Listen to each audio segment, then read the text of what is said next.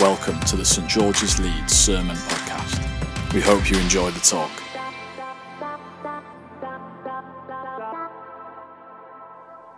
Today's Bible reading is taken from Matthew chapter 4, verses 12 to 25.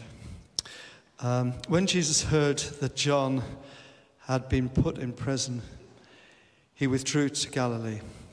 Leaving Nazareth, he went and lived in Capernaum, which was by the lake in the area of Zebulun and Naphtali, to fulfill what was said through the prophet Isaiah. The land of Zebulun, the land of Naphtali, the way of the sea, beyond the Jordan, Galilee of the Gentiles. The people living in darkness have seen a great light, and those living in the land of the shadow of death, a light has dawned. From that time on, Jesus began to preach, "Repent, for the kingdom of heaven has come near." As Jesus was walking beside the Sea of Galilee, he saw two brothers, Simon called Peter and his brother Andrew. They were casting a net into the lake, and they were fishermen. "Come follow me," Jesus said, "and I will send you out to fish for people." At once they left their nets and followed him. Going on from there, he saw two other brothers, James, son of Zebedee, and his brother John. They were in a boat with their father Zebedee, preparing their nets. Jesus called them, and immediately they left the boat and their father and followed him. Jesus went throughout Galilee, teaching in their synagogues, proclaiming the good news of the kingdom and healing every disease and illness among the people. News about him spread all over Syria, and people brought to him all who were ill ill with various diseases, those suffering severe pain, the demon-possessed, those having seizures, and the paralyzed, and he healed them. Large crowds from Galilee, the Decapolis, Jerusalem, Judea, and the region across the Jordan followed him. This is the word of the Lord. Thanks, Clive. Thanks, Eve. Good morning, St George's. How are you doing? I wonder if I could start with a question. What's the best invitation that you've ever received? Have a think. Don't worry, it's not going to be a quiz. I'm not going to test you or anything. Yesterday, I asked my wife, Amanda, this question. My wonderful wife of 26 years. I said, "Darling, what's the best invitation that you have ever received?" And she thought, and then her eyes lit up and she looked at me and she said, "Yes, that time that I was invited to enter a competition to win a lawnmower." So in protest, on the screen is a picture from our wedding. Because I'd like to think that my proposal of marriage to her was one of the best invitations that she ever received. Yes, that guy is me. I've suffered from hair loss since then. Another great invitation that we received, Amanda was once invited to go to Buckingham Palace to meet the Queen, and I was invited to go with her. So that's us in Buckingham Palace.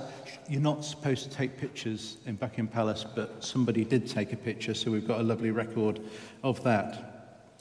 But if I had to name the most life-changing invitation I ever received, it was something that happened during my time as a student, when some of my friends on my course invited me to explore Christianity. And I wonder if I may tell you a little bit of that story. I wasn't brought up religious.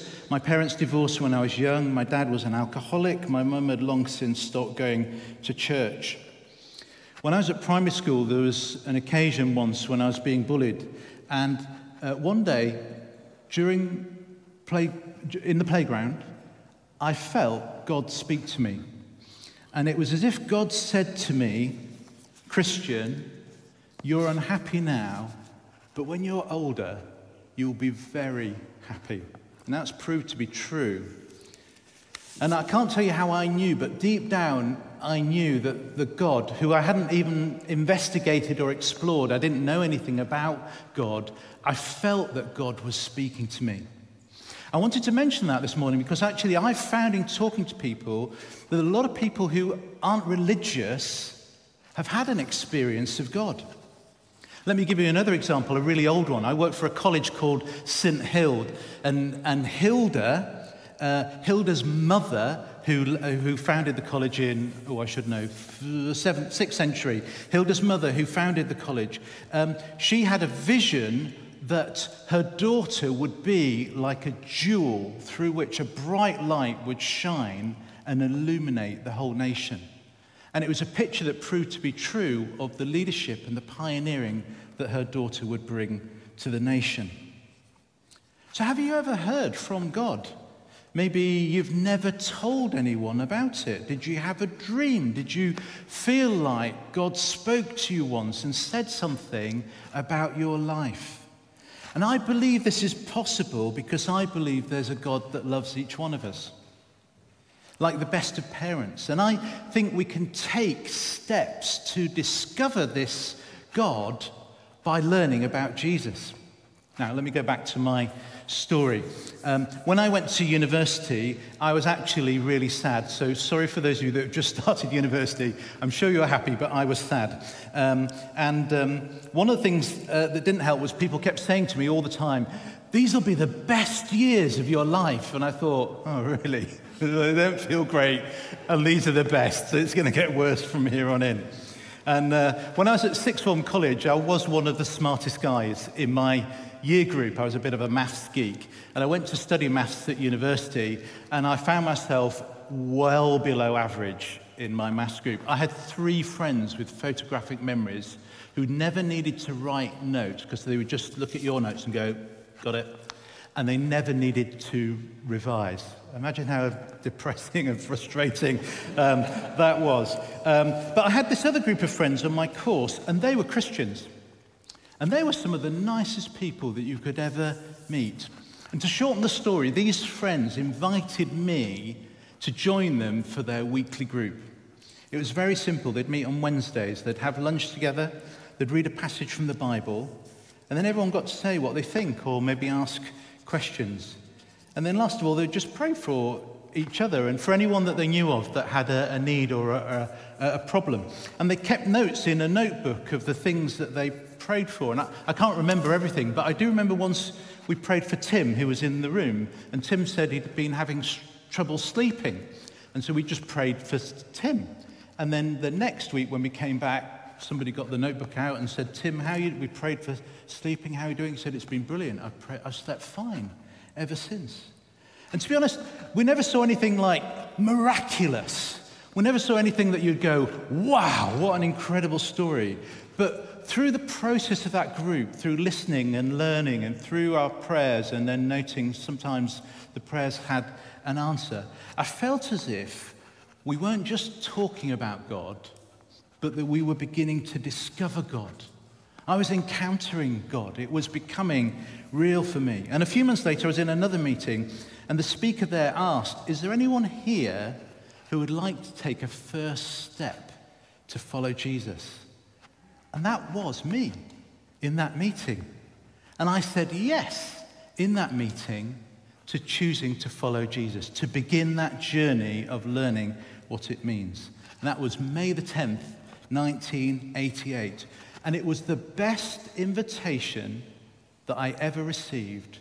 And I think it's the best decision that I ever made.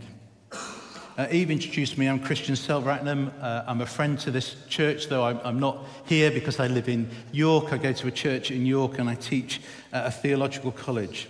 And also, before we carry on, I want to just let you know that I have a purpose in my talk today. Because later on, I'm going to ask you if you want to take a step forward to following Jesus. Perhaps beginning to find out more. It's already been mentioned, maybe attending Alpha, which is kind of like that small group that I started attending 35 years ago.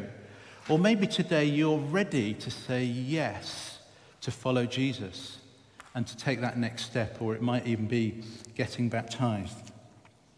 Now, in our reading, Jesus has just been baptized by his cousin John. He's been tested for 40 days in the desert. He's been disappointed because his cousin John gets arrested, and later John will be beheaded and killed. Nevertheless, Jesus' life is overflowing with promise for other people. In the reading we just heard, which was taken from a book in the Bible called Matthew, the writer of that book, quotes a person from the Old Testament, Isaiah, something written 700 years previous. And he applies it to Jesus. He says this: Jesus, this person here, will help people who are in darkness to find light.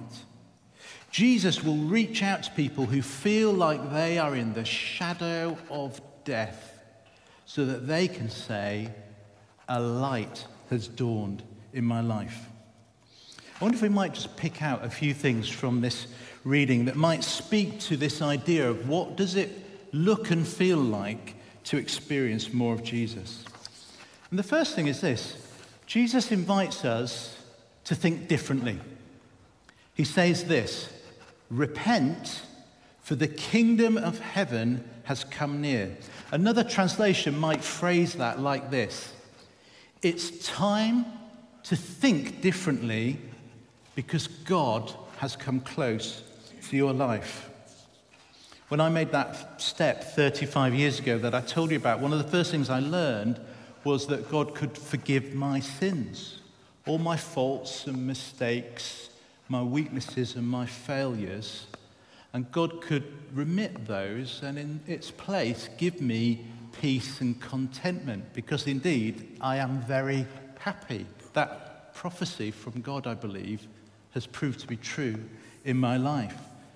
And the old prayer puts it like this, when we'd say, God, we've sinned against you and other people in thoughts, words, actions, through negligence, through weakness, through our own deliberate fault. And the word repent is a word of change, but it really means think differently. And that's what happened when I joined my friends in their Wednesday meeting. I listened to the Bible, I listened to my friends, sometimes I asked questions, and it felt like as we prayed and as we listened to God, I was beginning to inform my mind. I was beginning to understand and believe different things. And it also led to me repenting, of saying sorry for my faults and receiving forgiveness. And in the reading, Jesus is traveling from town to town, and he's talking about God. In the reading, it's described as the kingdom of heaven. And he's asking people to listen to him. He wants them to explore and discover what he's talking about for themselves. It's an invitation. He's saying, God is close to your life. It's time to think and act differently. The next step, I think, is that Jesus invites people to follow him. And the first people he meets are the two brothers, Simon and Andrew, and they're running a fishing business. And Jesus says to them, come and follow me. And this was a type of invitation that was known about at the time. A rabbi, which means a teacher, an important, notable religious leader, might invite younger students to follow after them. Years later, another rabbi called Ben Yozer, a 3rd century Jewish rabbi, would describe this process as like being covered in your teacher's dust. That is, that you would get so close to your mentor that even the dust that they kicked up from their shoes would land on your feet. But here's the thing. Important rabbis would only choose the best of people to follow them. I think we can all imagine people that God might call. I think often we imagine that God calls perfect people. People that are nicer than God. Or, that was funny when I wrote that down, people that are nice in God. Or maybe people who are notoriously bad, perhaps people who are in prison and we think, yes, they definitely need to meet with God. God might help them. Or perhaps like the people in the reading, people who have big needs. They're the people that are walking in darkness and the shadow of the valley of death. And I wonder if we don't feel we're in one of those extreme groups of people that we sort of exclude ourselves. But when we see Jesus calling Simon and Andrew, and then later James and John, and then later many other names of people, I think it tells me that Jesus is interested in all people. Not the terrible of terrible, not the best of the best, not the neediest of the neediest. Yes, those groups, of course, but actually the rest of us who might just feel, well, I'm just a normal, I'm an average, I'm an ordinary person. And it's so easy to exclude ourselves. Simon and Andrew were ordinary, working class men, probably not educated, quite probably not even able to read, probably not financially wealthy, running a basic business, and probably not someone that an important rabbi of the day would call. But Jesus did call them. And just to make it more interesting, we learn later in the Bible that the two others that are named, James and John, have a nickname. Do you know what the nickname is? Sons of Thunder, which I think suggests a lot about their character. I think that's a nice way of saying these are two brothers who are absolute hotheads, people with a temper.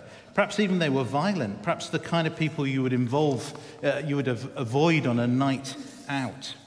And yet, a few years later, these ordinary, flawed people like Simon, James, and John are invited by Jesus to accompany him to a mountaintop when he is transfigured, when they see this amazing vision that he is God in human form. And this is important because Jesus invites all kinds of people to follow him. Not just bad people, not just really nice people, not just people who need help. All kinds of people like me and like you. And we are all invited to experience the kingdom of God in our lives. And the invitation is to get close enough to hear his words, close enough to ask questions, close enough even to catch the dust that's kicked up by his shoes. Now, did you notice, though, that Jesus seems to go a bit further? He tells the fishermen, I will make you fish for people, which is an interesting statement, isn't it? We might imagine that the Jesus invitation is one where we're told, okay, you need to get religious now, so you need to quit your life and you need to go and live on top of a mountaintop. You've got to leave your normal life, the life you have, and you've now got to have this religious, a special life. The kingdom of heaven is near, and so maybe that's what we go and join. Maybe we have to leave our family or our friends or our job to experience this kingdom of heaven, which sounds amazing, but it's off over there somewhere. I once heard about a religious monk that spent 30 years living on the top of a pole discovering Jesus. Now, honestly, to me, that sounds a bit weird. I mean, it's really odd. And I'm not attracted to that idea. I don't think I want to go and discover that kind of kingdom of God or religious experience. So when we hear Jesus say to the fishermen, I will make you fish for people, what is he telling us? I think he's saying this. I think he's saying the kingdom of heaven has come close to your life, your actual real life, the one you live, to your world, to your kingdom. And then Jesus, as a kind of master communicator, is trying to find the words to explain it. And because the people in front of him were fishermen, he's saying, okay, I can put it like this. This will make perfect sense to you because you're fishermen. I'm going to teach you how to fish for people. The perfect understanding. He wanted the kingdom of God to be in their actual life and worked out through it. I wonder what you do. What's your life? What might Jesus say to you in the same vein? If you were a school teacher, might he say, I want you to now teach the greatest of truths. Perhaps you're a delivery driver. We've all got to know our delivery drivers post-COVID, haven't we? Perhaps to a delivery driver, he'll say, I'm going to help you deliver the good news to people. If you're a nurse, you're going to learn from the greatest of healers. If you're an accountant, he might say, I'm going to train you how to multiply kingdom resources. If your work is to care for children, he might say, let the children discover me and I'll show you how to do it. If you're a student, he might say, let me teach you about the kingdom of God. Whatever your work, your life, whatever you do, Jesus isn't saying, leave it and go to heaven. He's saying, I'm close to you and I want to come into your life to bring God closer to other people that you know. And so the result is this, that Jesus wants to send us out. Just as the Father sent Jesus on a mission, which is called the kingdom of God in our reading, Jesus sends us back to our lives to live and work for him. And later in this reading, Jesus commissions Simon and Andrew and James and John and many others to go and do exactly what he had been doing walking the earth. To go and say to people, it's time to think differently. God is close to your life. To commission people that whatever it is that you are or do, God wants the kingdom of heaven to come to your life and through your life to the people that you know. And this is the invitation to experience Jesus. Jesus' invitation to us is also an invitation for us to invite others. God loves you, God loves me, and he loves other people, and he's calling other people through our lives. Now, before we end, might we note quickly one more thing that comes up in this passage. Jesus healed diseases, set people free from torment, darkness, and he did miraculous things. And as challenging as it sounds, I wonder if that's part of the package. We read in the rest of the New Testament that Jesus' followers repeated his message. They went on to call others, and that sometimes miraculous and healing things happened. And if God is the same today as he was then, shouldn't we be open to the same? Now, of course, only God can heal people, and it's Jesus that's the light for people who are in darkness. But maybe we get to be a mirror.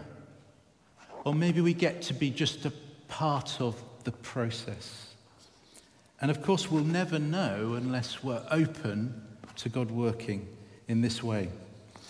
Can I tell you one story? And it relates to Alpha, which has been mentioned already today, and I've mentioned it myself. About 8 years ago, my church in York was also running Alpha. It was going to run in a coffee shop. And the weekend before we ran Alpha, we had a night of prayer, and lots of people prayed, and we prayed, some prayed all the night and some just for an hour or so, and we prayed for more of God's kingdom in our city.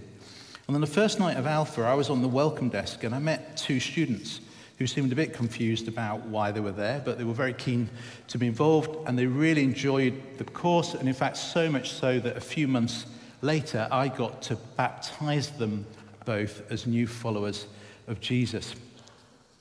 And a few weeks later, a few weeks into the course, after I first met them, I heard the full story. And one of the students said this. She said, the night before we came, I had a dream.